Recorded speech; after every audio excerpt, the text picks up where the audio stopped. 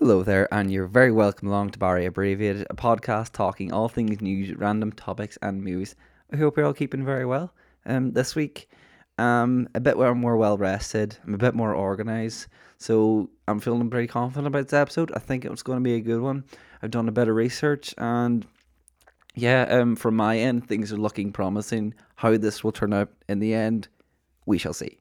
Uh, I think that was good enough for an intro. This is episode 29, and we're talking a bit about sleep this week. So sit back, relax, get comfortable, grab yourself a drink, do whatever you gotta do, and let's get on with the episode. As usual, well, as sometimes, this week we are talking a little bit about news, and what I want to bring up is the strange activity that has been occurring on the Twitter sphere. This is some super local news, as none other requiring like an A-list celebrity. He is Dominic Toretto's brother. He's playing Peacemaker in the upcoming film The Suicide Squad, and he's also hunted down the Transformer Bumblebee. And I think he may have actually done a bit of wrestling on the side. And if you haven't put it all together from them clues, I'm of course talking about John Cena, who was recently, for some reason, taking an interest in following a few Irish accounts. And of all people, he started following the Finn Harps football team in Balbuffet. Finn Harps did tweet out when this happened, in like quote, "We're having trouble seeing our latest follower. Any ideas?" Like end quote. Unfortunately, John Cena hasn't said anything since, but still, I think it's a pretty big flex that Finn Harps is now followed by John Cena on Twitter. Now, you may think that the story ends there, but in the past week, he has also followed one of my good friends, Molly, on Twitter. Not to take the glory away from Finn Harps at all, but still pretty bizarre. I have spoken to Molly on this, and she did say that they're currently testing the waters with one another on their DMs, and he seems pretty sound, so I think that's just lovely to hear. Of all things, John Cena. If John Cena aside, if you do have any like stories or of a celebrity that does follow you, or like just someone noteworthy in general, please get in touch. I would love to hear it, even if there's a story to it. For me, the closest I would have would be Chris Green, who is a radio presenter on RTE. There's a bit of backstory to that, but yeah, I'll bring that up another time. So yeah, and that's kind of the news, brief, sweet, whatever you want to call it. So, topic time. Now with that is summer now, even though it might not seem like it right now at the moment, but if you remember back 2 weeks ago, it was absolutely scorching out there. But why I bring up the time of year is that it's a bit hotter now, and one of the problems with the temperatures being higher is the fact that it can be a bit harder to stay cool and get some sleep. Personally, I'm down to using a blanket because just a duvet is just too hot, and waking up like with sweating at night, it feels disgusting. That's enough about me. I'm not going to go into any more there. So I decided to look into the strange like behavior and habits that people have when they're sleeping or trying to get to sleep, which led me onto thinking of that falling of feeling that we sometimes get when we're trying to get to sleep. Which like I then looked into is like where the term fall asleep comes from, and there actually was no clear answer to it.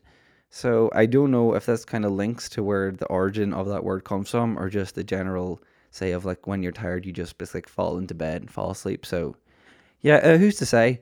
Weirdly though, some people may not know what I'm talking about. This in your sleep sensation is roughly only experienced by 60 to 70% of people. I thought it was something just everyone experienced, but I sit wrong.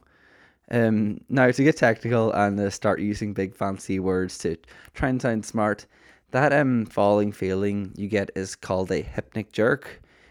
Or sometimes they call it like a sleep start, and that happens when you are in a hypnagogic state. It's basically that moment when your body is going through a transition period of when it's trying to get to sleep, but your body hasn't fully like shut down completely. So this is kind of all what I'm talking about here, and kind of centered around today's topic. Why does this happen? So, when the switchover is happening, like to try and dumb it down, it's kind of like the night staff are coming in to let away like the day crew, and it isn't always like this smooth, like flick of a switch. So there's a wee bit of friction between this like shift. as there's two parts of your brain that are dealing with this, which are behind your eyes in that sort of area. They're called the reticular activating system and the ventrolateral preoptic nucleus. Yes, that is a mouthful. You do not know how I had to write this out if you see my notes in front of me to pronunciate all that right, but I think I got it good enough. So, the reticular activating system is in charge of your brain when it's awake, and the ventrolateral preoptic nucleus is the part control of the opposite, just so when you're trying to get to sleep. So, as we are trying to get to sleep, a little thing called serotonin, which I have chatted about in past episodes. Now, apart from the thing of making us feel happy, it also controls some of the larger muscles when we sleep. But what it doesn't do is control like the smaller parts of our body, like our lips, our ankles, and our wrists and fingers. And so that's kind of where it like the movement can kind of occur from. So how this links to the hypnic jerk is that our body is starting to shut down, and there's the neurotransmitters called GABA and glycine, and what their job is to do to kind of paralyze your body to like help you drift off to sleep. So say if you were having a dream, you don't full on start waving your arms like reacting to your dream, but unfortunately it's not like a full on effect, doesn't happen instantly. So that's kind of why this falling effect, like this falling feeling, only happens maybe like 90 minutes or so when you are trying to drift off sleep. So your body it basically hasn't fully realized that it's time to stop moving. Now, there are other theories on this. One theory is that we get these jolts and it's part of our DNA from back like we are primates or like cavemen. Yeah, I know this sounds weird, but it cropped up a couple of times as I was looking into it, so it must be a theory that people believe in. But the theory goes that years and years ago, when men used to live in trees, and there was like kind of the chance of us falling out of trees when we were sleeping. So we kind of had this programmed self-defense of waking ourselves up before we actually like fell off the edge or say like hit actual ground. But after years and years of evolution, our body still has that kind of condition still underlying in our cells, and it just hasn't fully gone away. So yeah, make of that what you will, but I don't know. Just also, if this is something like you're wondering like what actually causes this, or like anything that can make this accelerate this from keep happening. So what you can do is stay away from caffeine. Caffeine does not help. It's like when you're heading to bed, your body is obviously trying to shut down, so that wee kick of caffeine doesn't do any favors. So no surprises there. Another thing that I found out is like also exercise. Like if you do try and just exercise before you're trying to head to bed, you're waking up your body, and it's thinking it is like more work and stuff to do. So that doesn't help. It's kind of very general. It's along the stuff that just don't do anything strenuous or stressful. Also, yeah, just stress is another thing that also really trigger it. Or just bad practices for going to bed, like having a messed up sleeping pattern, can lead to experience it more often because your body doesn't really know what it's doing. And if this is something you do find interesting, I'd say go back and check out episode 17. On that one, I talked about your body clock and how that all works. So yeah, if you're free, it's there waiting. If you like, go ahead, check it out. And something to watch, to get a bit serious for a second, something to watch out for if you are having really severe like hypnic jerks, that could be a sign of like Alzheimer's or Parkinson's. Hypnic jerks can also become very frequent if you like suffer from like nerve damage or like a brain injury. But yeah, to finish this topic off on a bit of a lighter note, back in 2014, they did studies into this, like they carried them out on babies. So what they did was they monitored their brain activity at night, kind of see what I got up to, and they found out something quite interesting because they found out like the wee twitches that the babies were doing at night, like you could think it's just them like dreaming and they're reacting to the dream, but they're actually trying to be self-generated, so like they had no control over it, and it was the parts of the brain that are associated with brain development were lighting up. So it's almost like the brain, even though like the body's shut down, is trying to learn itself and kind of grow and become better. So that's kind of cool. Um, to maybe, but well, yeah, I'll throw it in anyway. But they also carried this study out on rats, and it turned out that a lot of the rats, their brains were actually more active at night when they were awake and moving about. So yeah, do with that absolutely useless information whatever you want.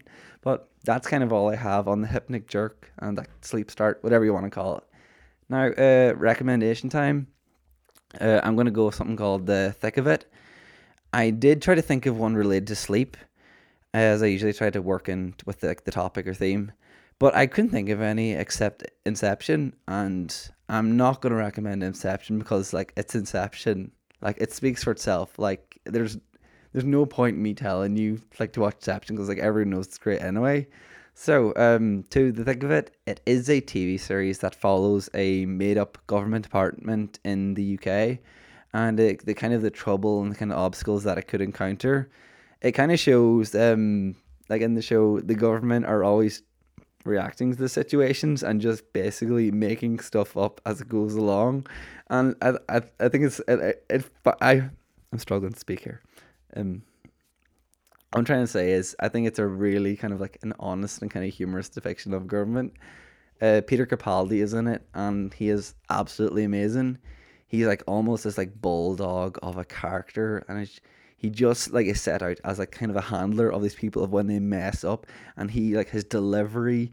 He's like the best one-liners and burns that I've ever seen on television.